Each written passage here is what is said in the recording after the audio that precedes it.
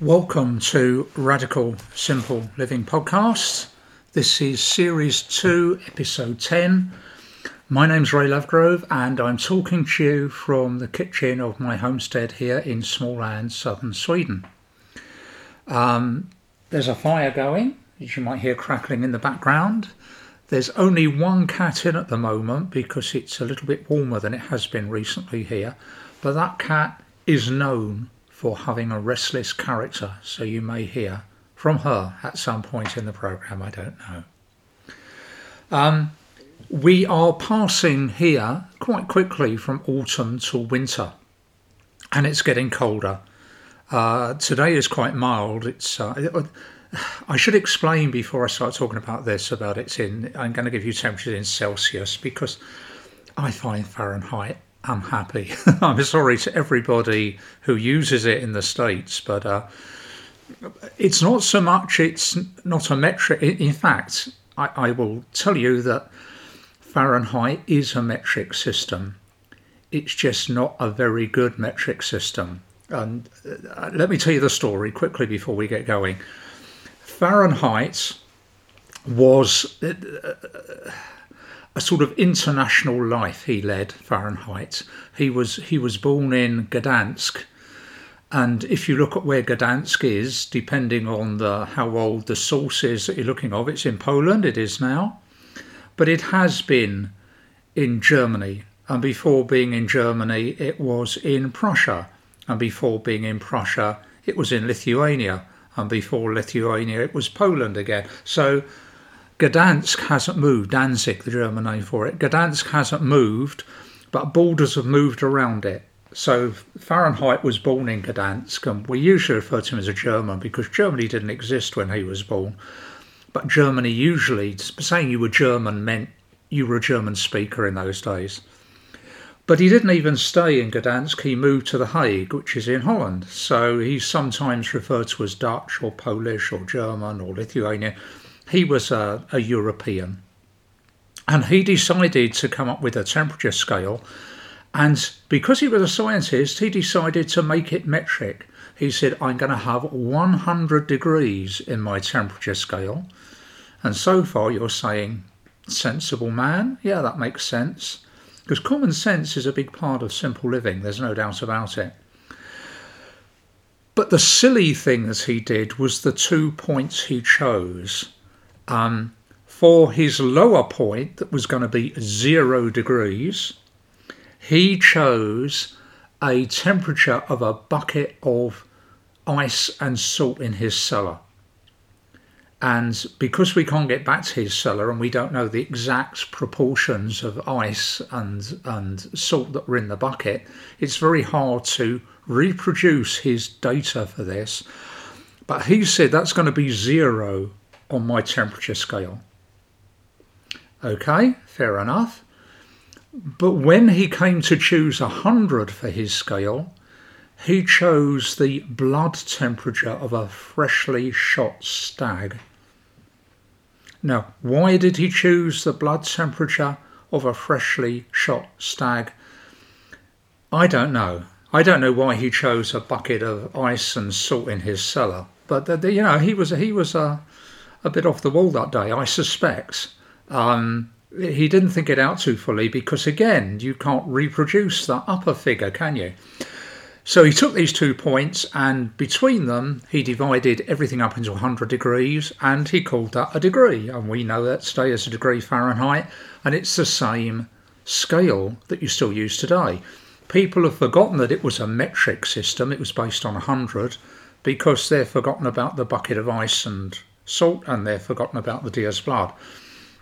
Meanwhile, in Sweden, of all places, the very country from which I'm talking to you this morning, a scientist called Celsius. Now, all Swedish scientists at the time gave themselves a Latinized name in order to be published and be taken seriously. So his real name wasn't Celsius, but he called himself Celsius.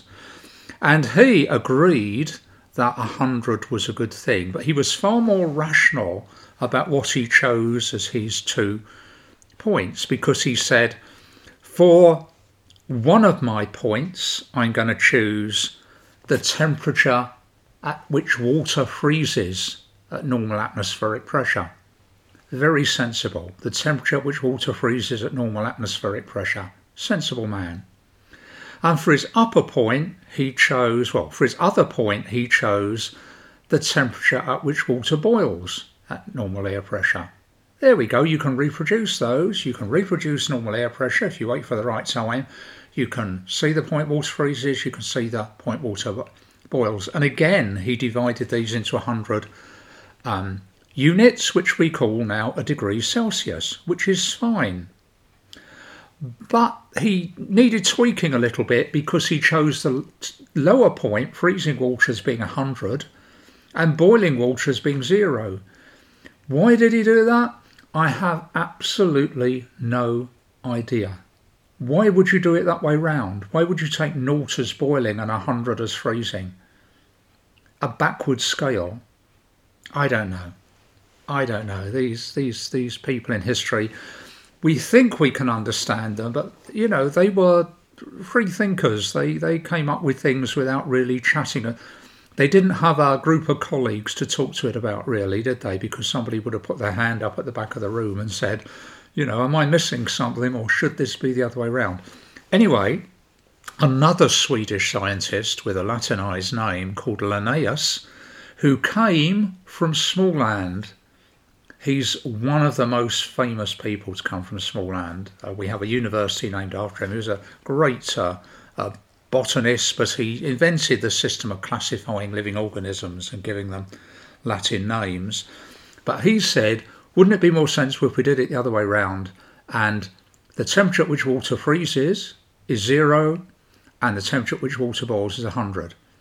So any temperature below the freezing point of water is a negative number. Now, to me, as a simple-minded person, and as a scientist, I'm a chemist by trade, that makes absolute sense.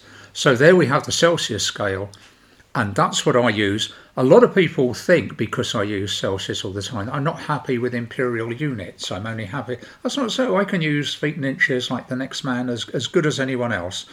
I can talk in miles, I can talk all sorts of things, and gallons and pints and quarts. I'm fine with all of those. It's just degrees Fahrenheit that seriously upsets me because it's so crazy. I know you like using it, North America. I know you're happy with it. I was raised with it, so I understand how it works. I just don't like it. So if I tell you today's temperature is quite mild, it's around 0. It's around the freezing point of water in my back garden at the moment.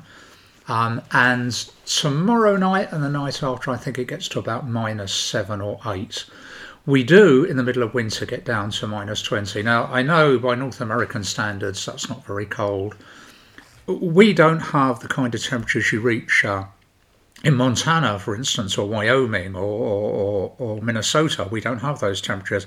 We don't have the temperatures you reach in New York State, or that you reach in Boston or Maine, or the kind of temperatures you even reach in Chicago.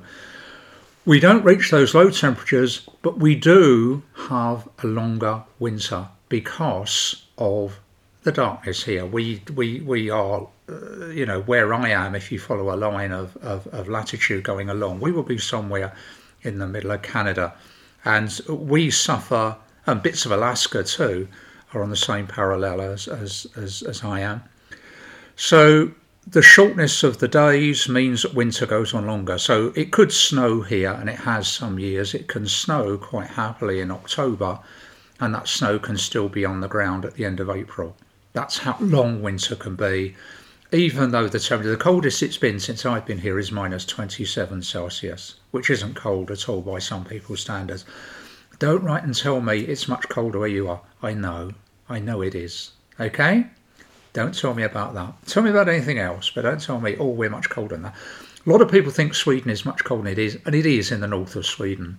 The coldest European temperature ever on record was recorded in the north of Sweden. So the north of Sweden is very cold. I'm in the south of Sweden, that's a lot milder.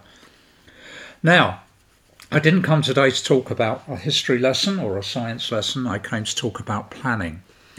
Planning is a very important part of living simply. We have to plan, otherwise we get things seriously wrong. It's a commonly misheld belief that simple living means waking up every morning and stretching and looking out the window at the sunshine and getting up and scratching your head and deciding what to do. It might be like that for some people, but for most people that live a simple lifestyle, particularly a homesteading lifestyle of the kind I lead, you have to plan. I'm sitting in my kitchen now. I'm burning wood. I had to plan for that wood to be stored all over summer. I had to plan for it to be dry enough. I had to plan for it to be chopped, and I had to plan for it to be brought in the house. If I didn't do those things, I'd be sitting here in the cold. I had to plan for my store cupboard, which has got lots of dry goods in it from the store, but it's also got lots of canned goods that I can myself and lots of pickles that I pickle myself. And if I wasn't doing that in the summer, if I wasn't canning and pickling and buying and chopping and stacking and storing and doing all these things, the winter wouldn't work out as it should.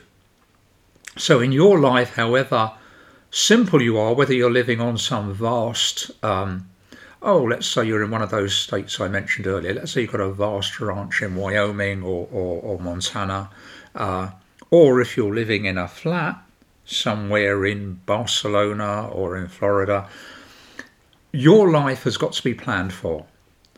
I can't tell you what those plans are because my life in southern Sweden is presumably different from your life. But the one thing I can tell you about planning is this. Sometimes you've got to plan for the long term. Sometimes you've got to be thinking of the long future and what happens in it. And sometimes you've got to be planning for the short term. What am I going to cook for supper tonight? That kind of thing. And between those two, there's a medium term. And the medium term is, have I got enough wood for winter? If I run out of wood in the middle of winter, I've got a problem here. So I have to plan very carefully for that. So everybody knows about long-term, short-term and medium-term planning. In fact, in your job, you probably have to plan for those things too. But I'm going to introduce some other things here. You've also got to plan for things that you fully expect to happen. You've got to plan for things that could happen, but you hope not. And to some extent, you've also got to plan for the unforeseen, haven't you? Remember, Donald Rumsfeld has this little quote about there are things we know and things we don't know, but there are also things we don't know. That's a paraphrase, but you get the idea. You've also got to plan for things that you hope aren't going to happen, but you don't know. And you might think I don't do that, but you do. Your car, if you've got a car, is full of airbags, and probably airbags was one of the selling points of the car when you got it. It also probably has some pretty good seatbelts fitted, I hope so. Now, when you get in your car, you do up your seatbelt and you trust your airbags to be working properly. And if your car is a smart car and has got all kinds of safety features, you expect those to work. You don't want them to work. You don't say, I'll get in my car today, I'll put on the seatbelt and the airbags and then I'll crash my car and that'll be fine. That's not what you're doing, I hope. What you're doing is planning for something that you hope will never happen. You get in a car crash. Now, it's not impossible that you will crash your car. I hope nobody does. I hope you drive safely and that other drivers around you drive safely too. Nobody plans for that, but it can happen. And in all walks of life, we've got to plan for the unexpected. Now, when I get in my wood together, I can say very happily, right, I know it's going to get cold this winter. I don't know how cold, and I don't know for how long. So I've got to really get enough wood in to last me for the coldest winter that's likely. And I've also got to plan for the longest winter possible. And if that means I've got too much wood in my wood store, that's not a problem because it will stay there for another year. And it means I have to acquire more wood, less wood next year than I would other. I should explain that I produce about a third of the wood I need myself from fallen trees usually. I've got a few trees that fell over in the strong winds earlier on in the year or in the process of falling over. I will, now the leaves are gone, on a day when it isn't too snowy, I will go up there and fell those trees and they will be ready for burning next winter. Not this winter, but next winter. So about a third of my wood comes from that source. The other 2/3 I have to buy in usually. If it's a very windy year and lots of trees have fallen down, I don't need to buy in that much. And if it's a very mild winter and I don't use up much of my supply, I don't need to buy as much either. But I usually have to buy some wood. Now, what do we need to do to plan effectively? We need to think what could go wrong, what is likely to go wrong at some point, and things that we know aren't going to go wrong, they're just in the normal case of events, like having enough food in, having enough plasters in your first aid kit, having enough kibble for your pets. That kind of thing is everyday planning that you expect, but it's the unexpected planning that sometimes gets us wrong. Where I live, a strong wind can take the power out, and the reason is because I've got overhead cables. It's an old system in this house, as I've learnt to my cost this year, when things went seriously wrong. But I can expect if there's winter winds, autumn winds, spring winds, that a tree somewhere drops a branch on the power line, my power goes out. And it might go out for 10 minutes, it might go out for 12 hours, was the longest cut I had last winter. It could be longer. The longest power cut here went on for weeks when there was an enormous storm, and it took weeks to restore all the power over Sweden. That was a storm that maybe happens once in a lifetime. But you know what? Once in a lifetime events have a habit of occurring quite often nowadays, don't they? So I won't hold my breath on that one. I've got to be prepared for power cuts. I've got to make sure my battery, I have batteries that I charge up with solar panels. I've got to make sure they're charged up. I've got to make sure I've got adequate drinking water supplies in the house. I've got a pump that works at -20 that I installed in the garden, so I can pump water up from the ground if it gets cold and there's a power cut. I'm not going to be without water. I'm going to have my water still. I've got to be prepared to make water safe to drink if it's not gone through the filtering system that comes into the house. I'm drawing it straight from the well.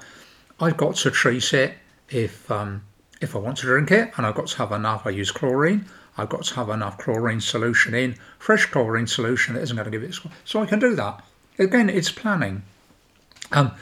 Maybe if you live an ultra-modern life where you live in a flat and there's a store across the street and you're centrally heated, maybe you don't have to plan that much. But somebody once said that a simple life is doing a lot of complicated things, where a complicated life is doing lots of complicated things but letting other people do them for you.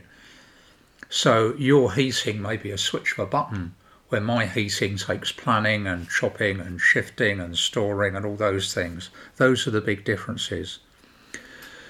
Now, amongst the things we've got to plan for, obviously, things like finances. We've got to make sure we have enough money in the bank. Now, at times of high inflation, at times of food in particular and energy being very volatile in the prices and supply being very volatile, that takes a lot of planning. We've got to plan to be self-sufficient. If we want to make our own food, if we want to grow food in our garden and turn it into canned food we can eat, that's making food in my books. We've got to make sure we grow the right crops. We've got to make sure we look after them. We keep the pests off. We harvest them when they're at their best. We can them at a time that is perfect, when they're just picked and fresh from the plot. And then we've got to store them. And then we've got to rotate them. We've got to plan, I've got 50 cans of beans this year. So if I want to have beans all the way through the winter, that's 2 cans a week. That's the kind of thing you've got to do. So you need to plan for self-sufficiency. I'm already planning what I'm going to grow on the plot next year, so I've got to think about that. If you've got projects you want to do, I'm thinking about all this stuff because it's the change of season here. And though in the southern hemisphere you're changing from spring to summer, and we in the northern hemisphere are changing from autumn to winter, changing seasons makes you plan. I know people in Australia, New Zealand, Southern Africa, South America are planning for the summer ahead. They'll have one eye on the season beyond that always. Also plan for your skill base.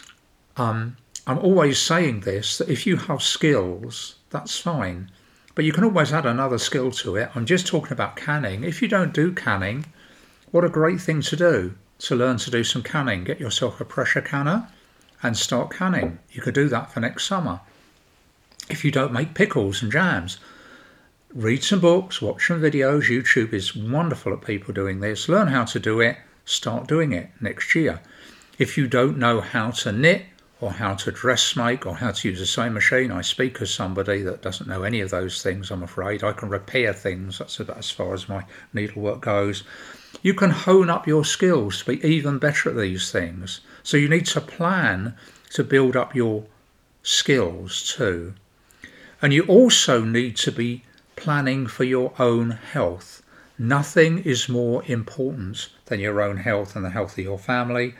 You've got to plan.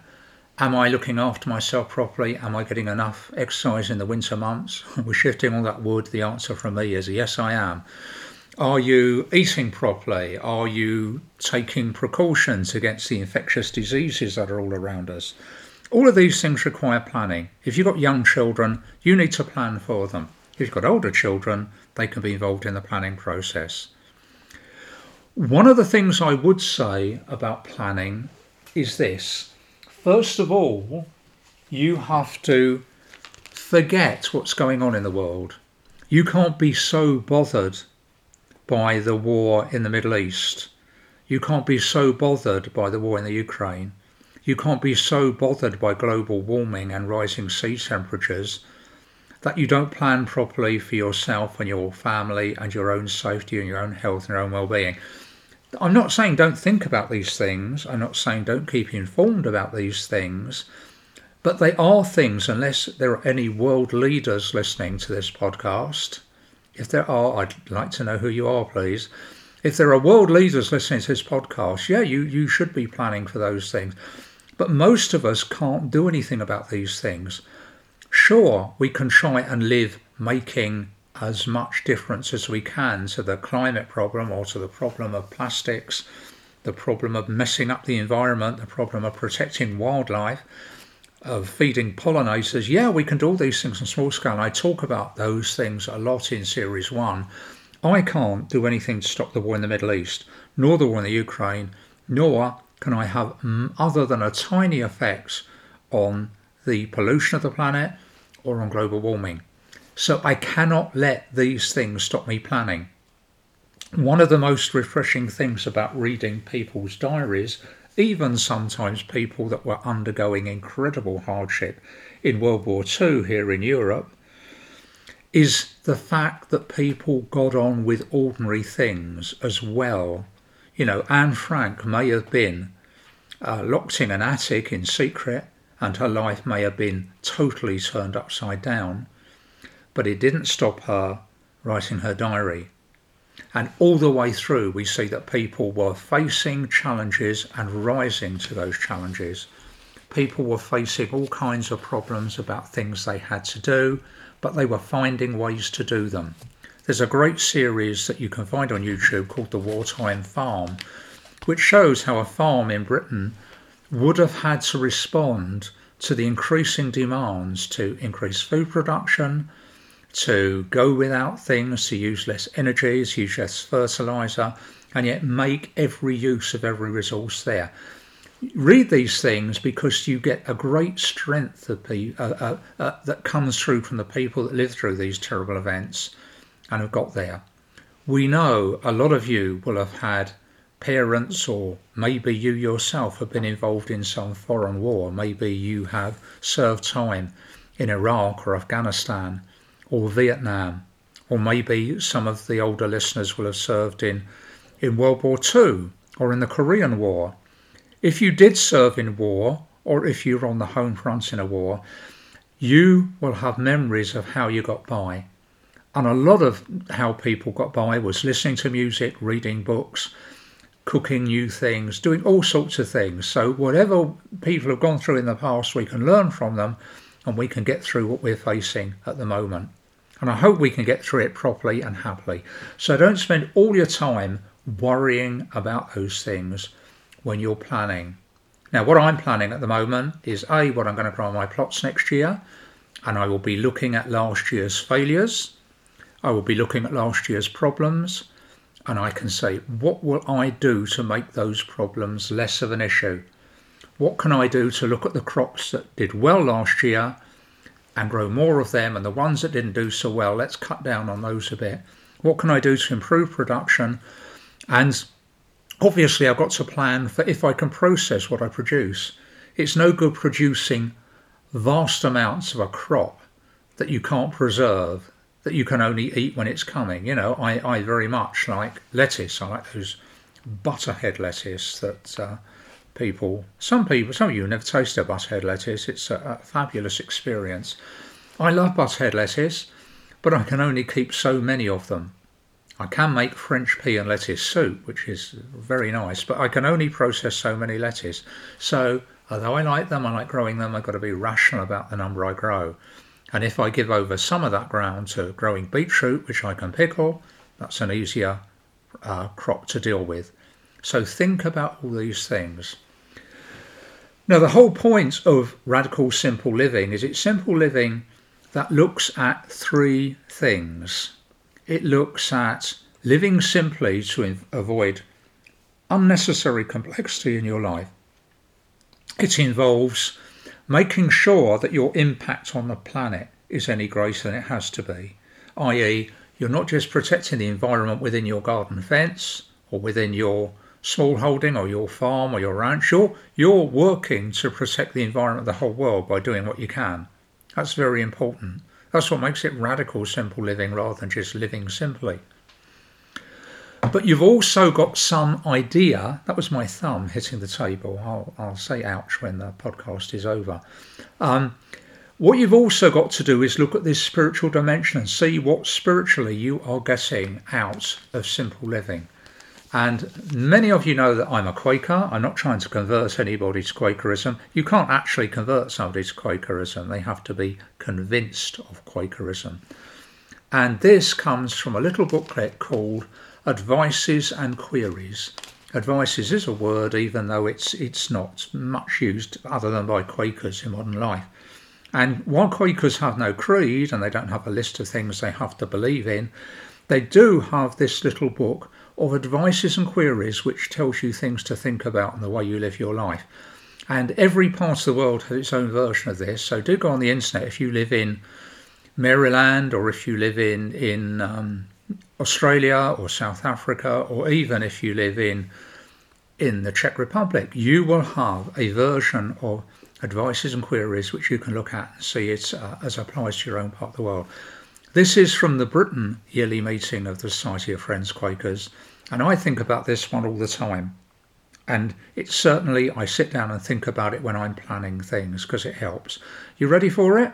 Here it goes. This is number 41, Advices and Query number 41. Try to live simply. A simple lifestyle freely chosen is a source of strength. Do not be persuaded into buying what you do not need or cannot afford. Do you keep yourself informed about the effects that your style of living is having on the global economy and the environment? Okay, I will print that at the bottom of this week's podcast, so you can have a look at it, or you can go on the web and find out where your local meeting has given their own interpretation of this. It will vary a little bit from that, but not much. Now, when I'm sitting down to plan whatever it is in my life, I think about these things. If I want to make some big investment, what effect is that? If I, say I wanted to go off grid entirely and do away with the electricity and just live with some solar cells, what effect is that having on the environment? What effects do my purchases have on the environment? What effect do my purchases have on people that produce those goods? Maybe they are working in a sweatshop somewhere in Southeast Asia. And because I don't want to support that sweatshop in Southeast Asia, I'm not going to buy those products. So it involves a lot of planning and a lot of care to try and extricate yourself from those things. Okay. Now, before I go, let me tell you what I'm busy doing this week. I shall be busy this week doing a bit more canning because I was so busy with canning in the summer that some of the produce, some of the fruits and berries I picked, blackberries, gooseberries, chokeberries, had to go in the freezer because I didn't have time to can them. So at the moment I'm going in the process of every few days pulling a whole load of these out the freezer, thawing them out and canning them. It's quite okay to do that, particularly with fruit that's very acidic, that's no problem. I shall also be planting more leaves for winter use and herbs for winter use, and I shall be going around the garden on days when it's not too cold and making sure everything is staked properly and make sure no wild animals are digging up my new hedge that I put in. I found an enormous hole dug in the middle of some grass in the garden the other day. I don't know which animal did it. I think it was a fox, but I'm not sure. There is wolf activity in the bit of small land I live in at the moment, so I haven't heard any, but I'll keep my eyes open and let you know. Okay, it's good to talk to you all. If you've not listened to these podcasts before, there are plenty more to listen to, and if you do listen and like what you hear, or if you listen and think I'm talking complete rubbish from beginning to end, but you know somebody else that might be interested in that kind of talk, pass on the message, please. Use social media if you can. I'm not too hot on it myself, but if you're good at social media, do publicise the podcast. Thank you so much. It's been nice talking with you.